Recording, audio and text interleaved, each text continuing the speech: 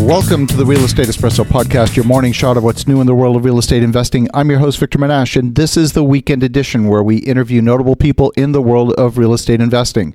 Today is no exception. We have a great friend, a very successful real estate investor, syndicator, developer, David Zook. Welcome to the show. Thanks for having me on, Victor. So, Dave, you're in a bunch of different asset classes, and we do projects together in multifamily and office and so on. But maybe for today, let's focus on something that is maybe not on most people's radar. Why don't we talk a little bit about ATM machines? How did you get into that business? So, a really good friend of mine back in 2012 introduced me to his friends and said, hey, look, these guys are over here. They're involved in the ATM business and they're killing it.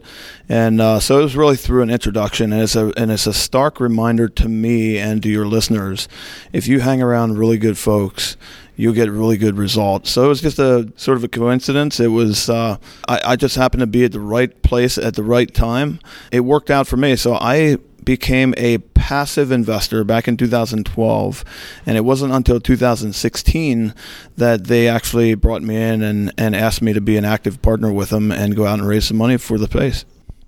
We often hear about diversification being really important as an investor, and certainly that's a very diverse asset class compared with multifamily or office or, say, self-storage that you're also involved in. Why do ATM machines make sense? I mean, it's a piece of technology. Technology becomes obsolete. How does that all work? Well, it's a straight-out cash flow play. And when you talk about technology and depreciation of technology, we all know that your iPhone, that you pay $800 for 3 years later is probably worth, $50? And so you're not really buying a physical asset for the asset. You're buying it for the cash flow stream and for the tax benefit. How does this work? Are you buying individual machines? Are you investing in a fund? Is it a syndication across maybe a pool of assets? How's that all work? Yeah, so you're right on both points. So you actually buy the physical machines and then you roll them into the fund. And that's very important because you then get the depreciation for those machines. And that's a big part of this investment is not only the strong cash flow, but you get to keep most of the cash flow that you create from the machines through depreciation. A lot of people, when they look at an investment, they look strictly at the rate of return. They say, well, what's my rate of return? What's the IRR, the internal rate of return? How does the tax consequence fit into the picture here? Typically what an investor will do, they'll come in with $104,000 and buy 6 or 7 machines. And what happens is those machines, you can write them off. You can write off the whole $104,000 in 5 years. So you're creating massive depreciation in a short amount of time. So that means the cash flow that you create from that asset, about 70 or 80% of that cash flow is tax-free. There's lots of ATM machines all around the country. Now, these typically go where? In convenience stores and things like that, bars, is that right? So there's a couple different ways to play this space, and I see it. There's guys that have 20 to 30 to 50 to 100 machines in their town or in their city. Some people self-manage. It's almost like the real estate play. You've got people running around doing their own thing, self-managing. Then you get into more of the almost institutional plays where you're bidding on big, huge portfolios of ATM locations. And typically what we'll do is we'll go in and bid on these portfolios, and what you're getting is you're getting locations. So we may go in and buy a portfolio that has 200 or 300 say giant food stores, or a couple hundred it could be a deli chain in New York City or something like that. So we'll go in, we'll compete against private equity groups, hedge funds, institutional players, and typically we'll go in and we don't always win, but we can play very well against those guys. As technology is evolving, we're now seeing other forms of payment coming online, like, for example, paying with your smartphone, things like that. Is that potentially a threat to this asset class?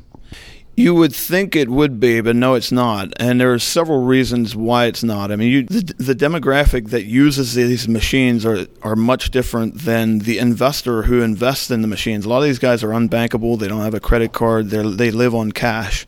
So those people also don't use Apple Pay, Google Wallet, those high tech products. They're not out using Bitcoin and the latest technology.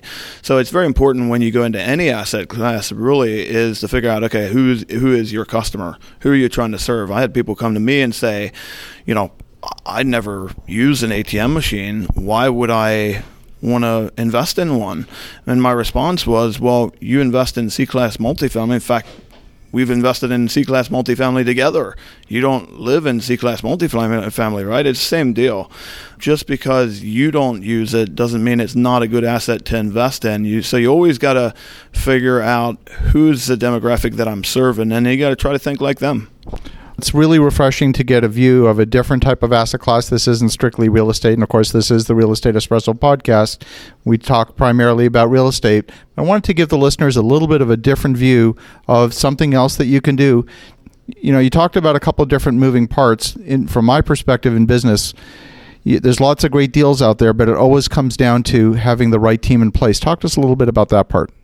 Yeah, so it's very important in any asset class to have the right team in place, especially with an asset class like the ATM space where you got a lot of moving parts. I mean, you got Brinks and Loomis, you got the security guys, you got the maintenance teams, you got you got to have people that are actually out there servicing the machines and placing the cash and making sure all that's taken care of. So and it's a highly sensitive one. I mean, you're talking about cash, so just to be able to have a really good team in place, I mean, it makes this it makes all the difference whether this venture would be successful or not.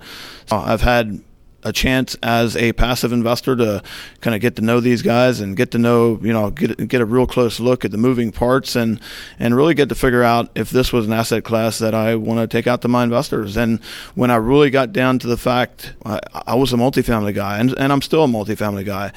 But when I got down to the fact and I really looked at it a little closer, I said to myself, this is an asset class that I really like. It works for me. It's got great cash flow. It's got great tax benefits. I'm guessing that's what my investors would like as well, and it's been very popular. Now, are these investments open to all investors or just accredited investors? How does that work?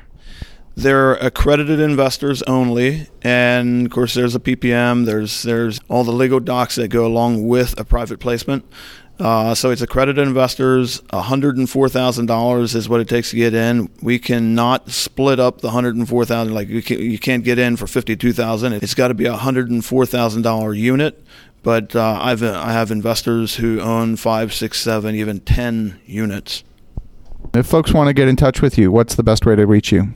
You can go to our website at therealassetinvestor.com, or you can reach out to me or my team at info@therealassetinvestor.com, or actually, you know what, this is better yet, you can go to atm@therealassetinvestor.com.